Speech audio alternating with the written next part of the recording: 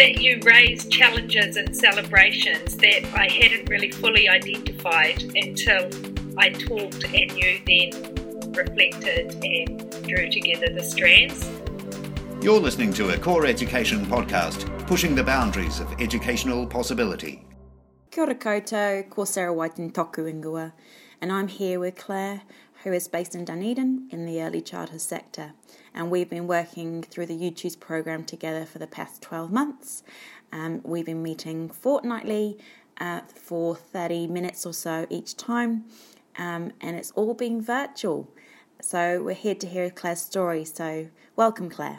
For you, what did you enjoy most about the UChoose mentoring sessions? One of the key things that I really enjoyed was having an ongoing, regular relationship with someone at core, but someone not directly connected with the work that I was doing, and not directly connected with my work in my centre, but knew about the sorts of things that were going on. So it's that an ongoing structured relationship with someone that had that knowledge of the context but wasn't directly involved in what I was doing. So you were able to provide that mirror, as we've been talking about, and a mirror that was real for me because you knew enough about what was happening to understand, but not so much that it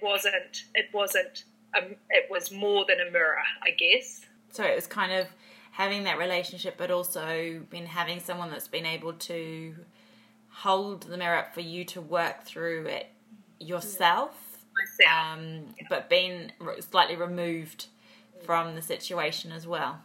But close enough that I could trust that you were that your insights or that your comments were relevant and real for me. Yeah. Awesome.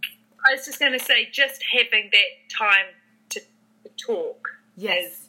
And for the focus to be on me and what I was feeling and doing and planning, and which is a privilege, and that doesn't happen very often.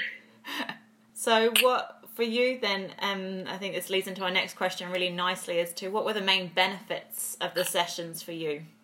That you raised challenges and celebrations that I hadn't really fully identified until I talked, and you then reflected and drew together the strands, exactly like what happened today, and sense-making process. So that was certainly, I think, a really key benefit.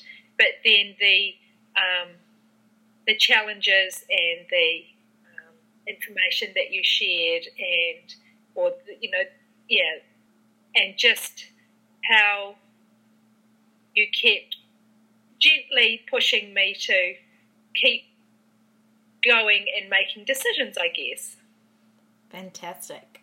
And so what do you feel were the key things that you took away from the session? So the ideas, the strategies, learnings, etc.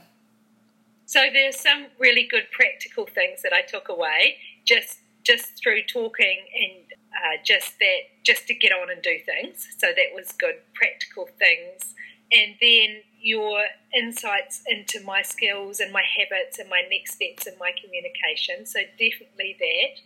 And more understanding about myself and how I operate. And I think one of the things which I know, but I need to always keep working on it, is taking the initiative and using things that come my way.